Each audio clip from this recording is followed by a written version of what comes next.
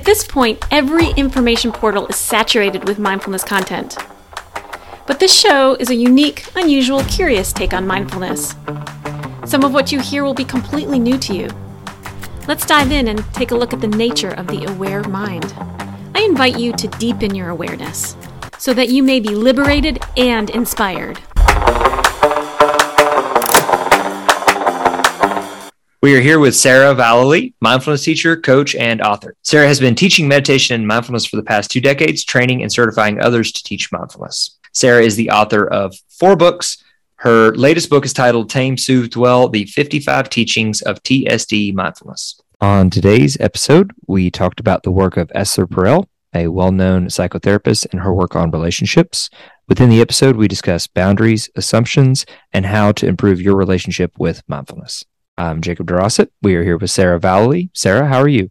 I'm doing great, Jacob. Thank you. Did you know that science shows that healthier relationships are linked to higher immune function, lower risk for heart disease, a lower risk for depression, and longer life expectancy? Did you know about this?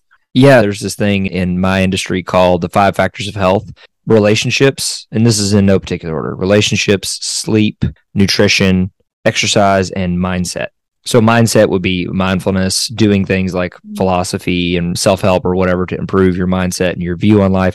But relationships, I think that it's even been said by some that like relationships are the biggest predictor in longevity. Despite the title of this episode, Esther Perel is not actually with us here as a guest, but we are going to talk about her work. And we're 99% sure that you pronounce it Perel. You can put that in a blooper reel if you want, but I'm telling you, it's Esther Perel. Yeah, I think I was pronouncing it wrong. She is from Belgium. Both of her parents were Holocaust survivors. She's the author of a book called Mating in Captivity, Unlocking Erotic Intelligence. That sounds like a really good book. She's also the author of The State of Affairs, Rethinking Infidelity, which is about how to create a strong marriage after infidelity. She has 2 TED Talks. Both are on long-term relationships. She also has a podcast. She has 2 podcasts. One is called Where Should We Begin, which is super cool because what she does in this podcast is she's actually recording live therapy sessions, which just sounds amazing. I'm definitely going to listen to that. Then she has another podcast called How's Work, which is the same idea, recording these live therapy sessions, but they're people talking about their relationships at work. And she's on Oprah Winfrey's Super Soul 100 list. And super cool, she has built this whole career of hers based on a master's in expressive arts therapy. Isn't that cool? Very cool. She's one of those people. Some people, even if they're on a podcast, you can get life-changing information from them in 1 hour. One of the things that she talks about is relational intelligence. So not only do we need to be emotionally intelligent, creatively intelligent, we also need to have relational intelligence. And what that is the ability to be aware of your own and others' emotions and needs and use that information to guide your actions. I think it probably really helps to be curious and be mindful, because the idea of being aware of someone else's emotions, someone else's values, someone else's interests and needs, you need to be really curious. I think maybe, Jacob, you're one of the only people I know who's really good at this. I think therapy was a big help for me. Definitely. And then the fact that my wife is incredible. We have a very strong relationship from the beginning. But yeah, therapy was a big help on top of just getting very lucky. Having a great wife. Yeah. Yeah. Good combo. There are a couple approaches to mindfulness. One is that you have a sitting practice. You sit, you pay attention to your breath, you pay attention to the sounds in the environment, you pay attention to your thoughts, your emotions, and you generally become more mindful. So that's one approach to mindfulness. Another approach is you can target and devote time and attention to becoming more mindful of certain aspects of your experience. This is what I do in coaching. I'm not teaching them a sitting practice, but we're talking about different aspects of their life and how they can become more mindful throughout the day, not necessarily during a sitting practice. What Esther Perel talks about is that second approach, which is to become mindful of certain aspects of your life. She's not up there teaching people how to have a mindfulness sitting practice, but she definitely is helping people be more mindful of certain elements of their relationship. Esther Perel says that it helps to be mindful of your boundaries, your use of assumptions, and your tendencies for wanting more closeness or wanting more distance in a relationship. So I'll repeat that. It helps to be mindful of your boundaries, your use of assumptions, and your tendency for wanting more closeness or wanting more distance in a relationship. And I really like the way Esther Perel works. She poses a lot of questions. This is what I do in coaching is I pose a lot of questions that help people open up and become more aware of the different aspects of their inner being and their experience. So here are some questions that she poses to help us be more mindful of our tendencies to want more closeness or more distance in a relationship. Here are some things to consider. Do you value security and connection more, or do you value independence and freedom more when you're in a relationship? Yeah, just out of curiosity, could you, in your experience, give a couple of examples of what she might mean by that? So if someone values more security and connection, they might want more communication throughout the day, at night, more time to talk. They might want more collaboration. They might want to do things and figure things out together instead of a more parallel relationship where the two people are figuring things out on their own. Somebody who wants more space might literally need more physical space. They might need to be out of the house more. They might need more mental and emotional space. They might want to spend more time alone when they are at home. And they might want to figure a lot of things out in their life on their own without the help or collaboration of their partner. That's great.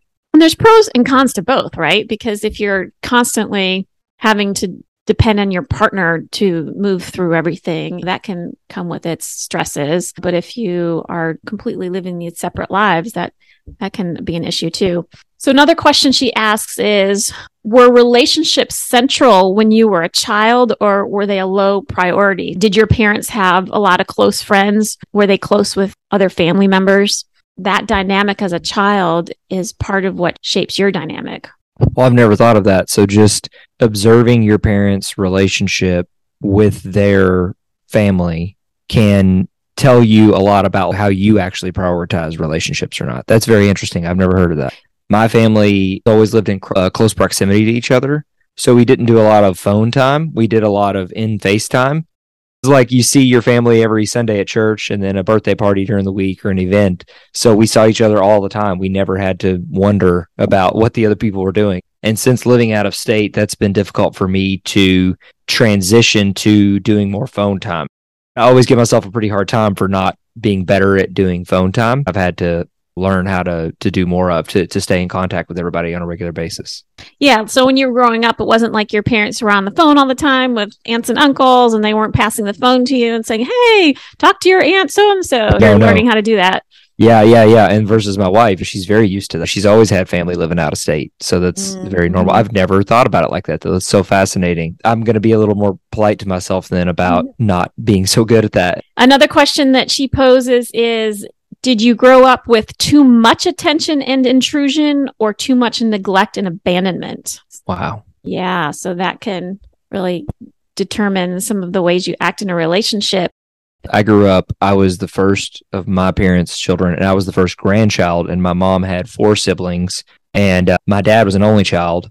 So I was the first baby, and then everybody was around each other. So I got so much attention versus my wife was a third child. So she had a very different experience with attention. Whenever we need space from each other, it's always her needing space from me.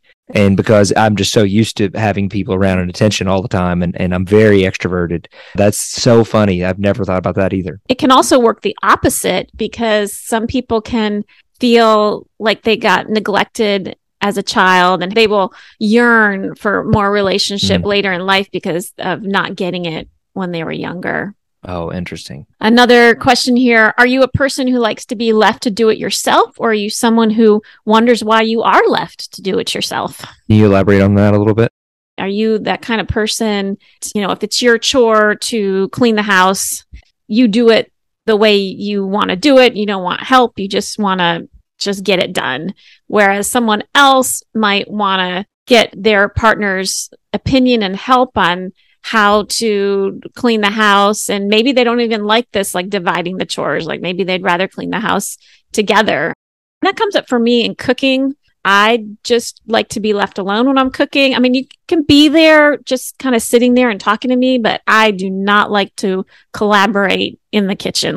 I like to divide and conquer things with people. So if we establish you're doing this and then I'm doing this, then that's fine. The thing that really bugs me, even with work and anything, is consistently reaching out to people and having to check in with them.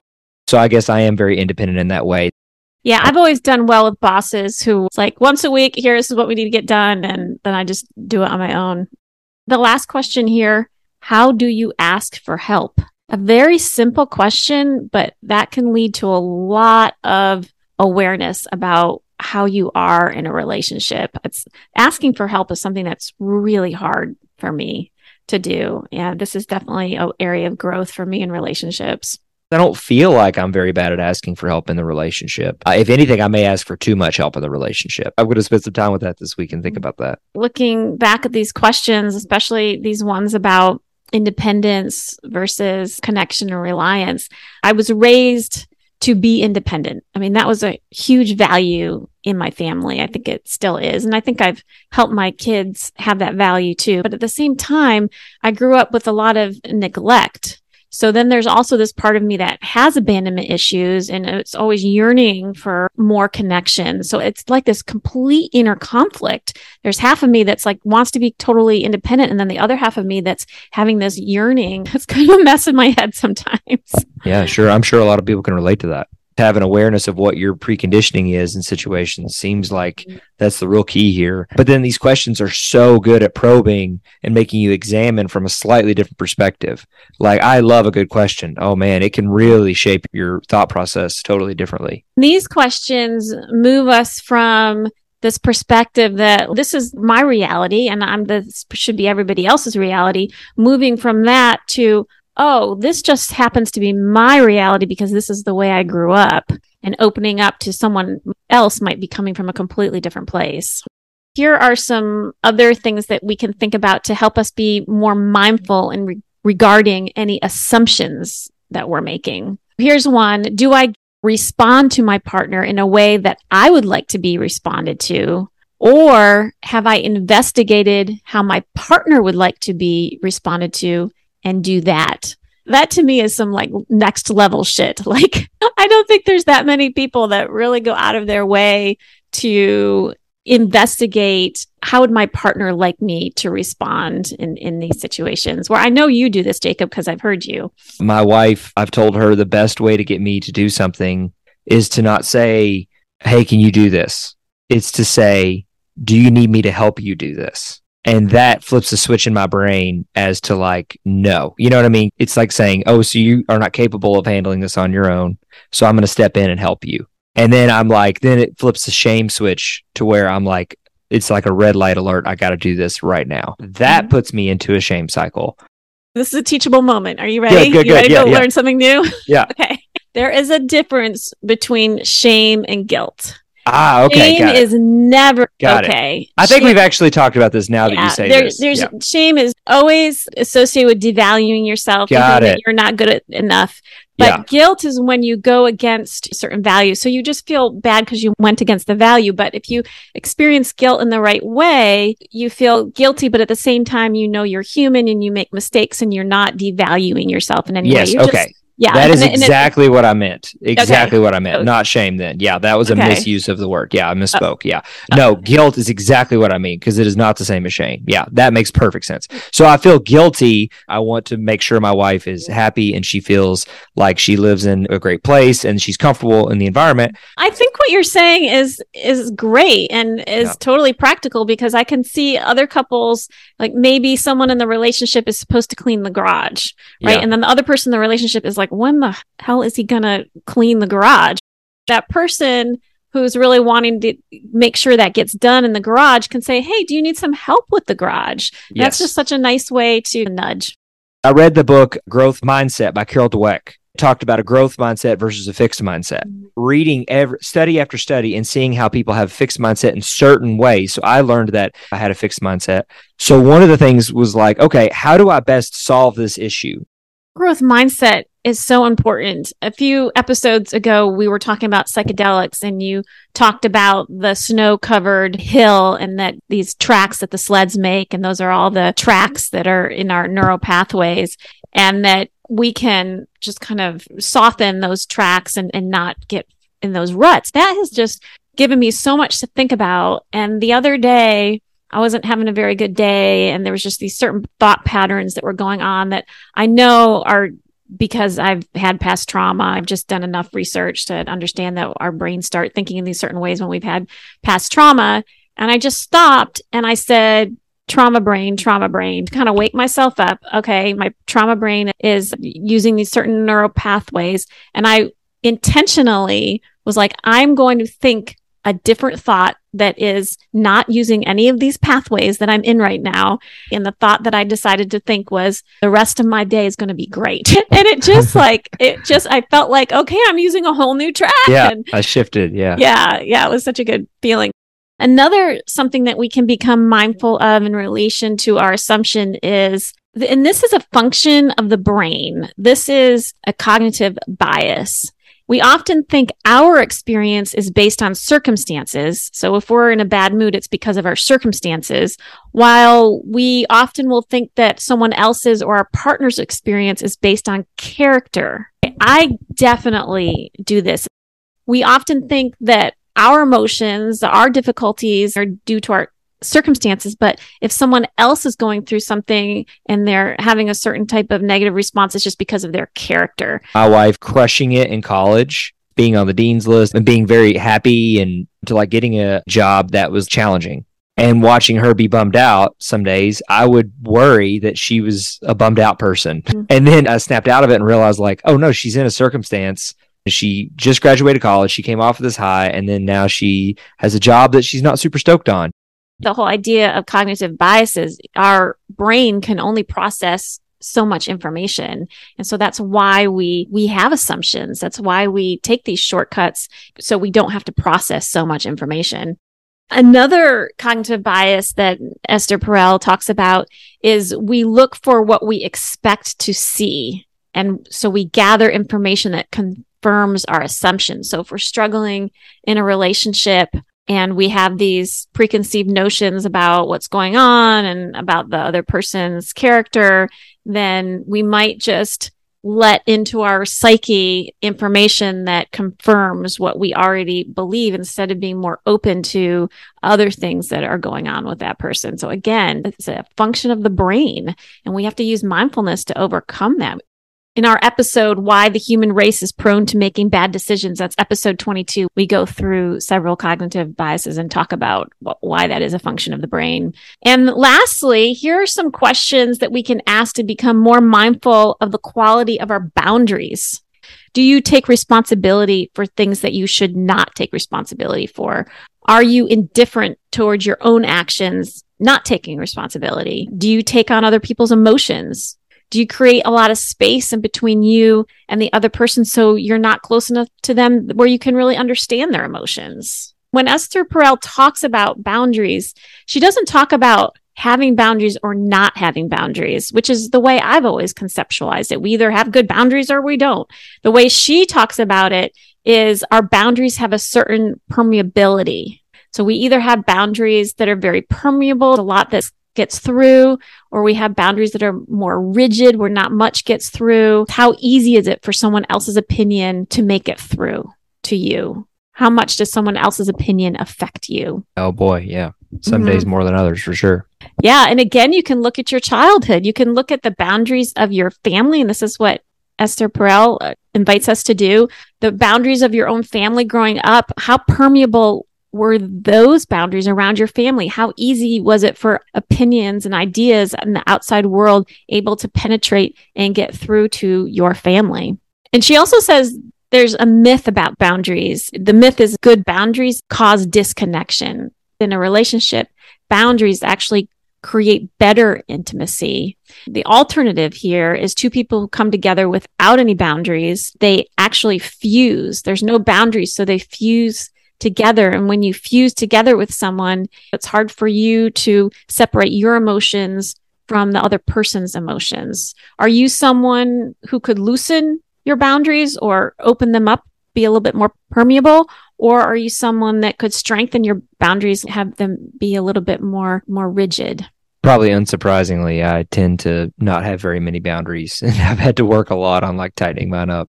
One of the things that really opens up my boundaries is humor. So if I'm with someone who has a sense of humor, there can be a lot of fluidity between me and the other person. If I'm with someone who doesn't have a sense of humor, I'm just locked up. Have you noticed that? Yeah. Days that I'm a bit more serious, you seem to be a bit more serious. And the days that I'm more silly, you're a lot more silly. Yeah. That's interesting. My dad was a huge influence in my life, and my dad has a huge sense of humor. So that's probably where it's from. It goes right to my nervous system, and my nervous system just relaxes when somebody starts joking around. I do have a study published in the Journal of Marital and Family Therapy. And what they did here is couples participated in a 2-hour mindfulness class for 4 weeks. So once a week for 4 weeks. What I like about this study is they combined that type of mindfulness where you're learning a sitting practice with that type of mindfulness where you're targeting a certain aspect of your life and becoming more mindful of it. So in the first week, they learned about mindfulness of themselves. In the second week, they learned about mindfulness of their partner, being more mindful of what their partner was going through. In the third week, they learned mindfulness of relationships, so being more mindful of those dynamics in the relationship.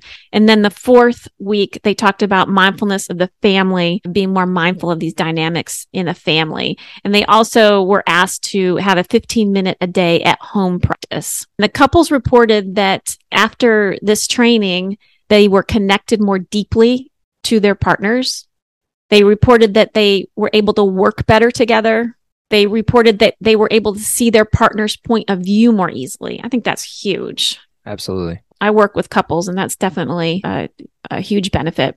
And they reported after this 4-week mindfulness training that they communicated more easily with their partner, and they were more aware and accepting of their partner. So that's some really good improvements after just taking a 4-week training, I think. Absolutely. If you enjoyed this episode, if this was helpful for you understanding how you can improve your own romantic relationships, please share this episode with maybe your partner or someone else that you know that wants to work on their relationship a little bit, wants to bring mindfulness into their relationship. Please share this episode with them. Thank you so much.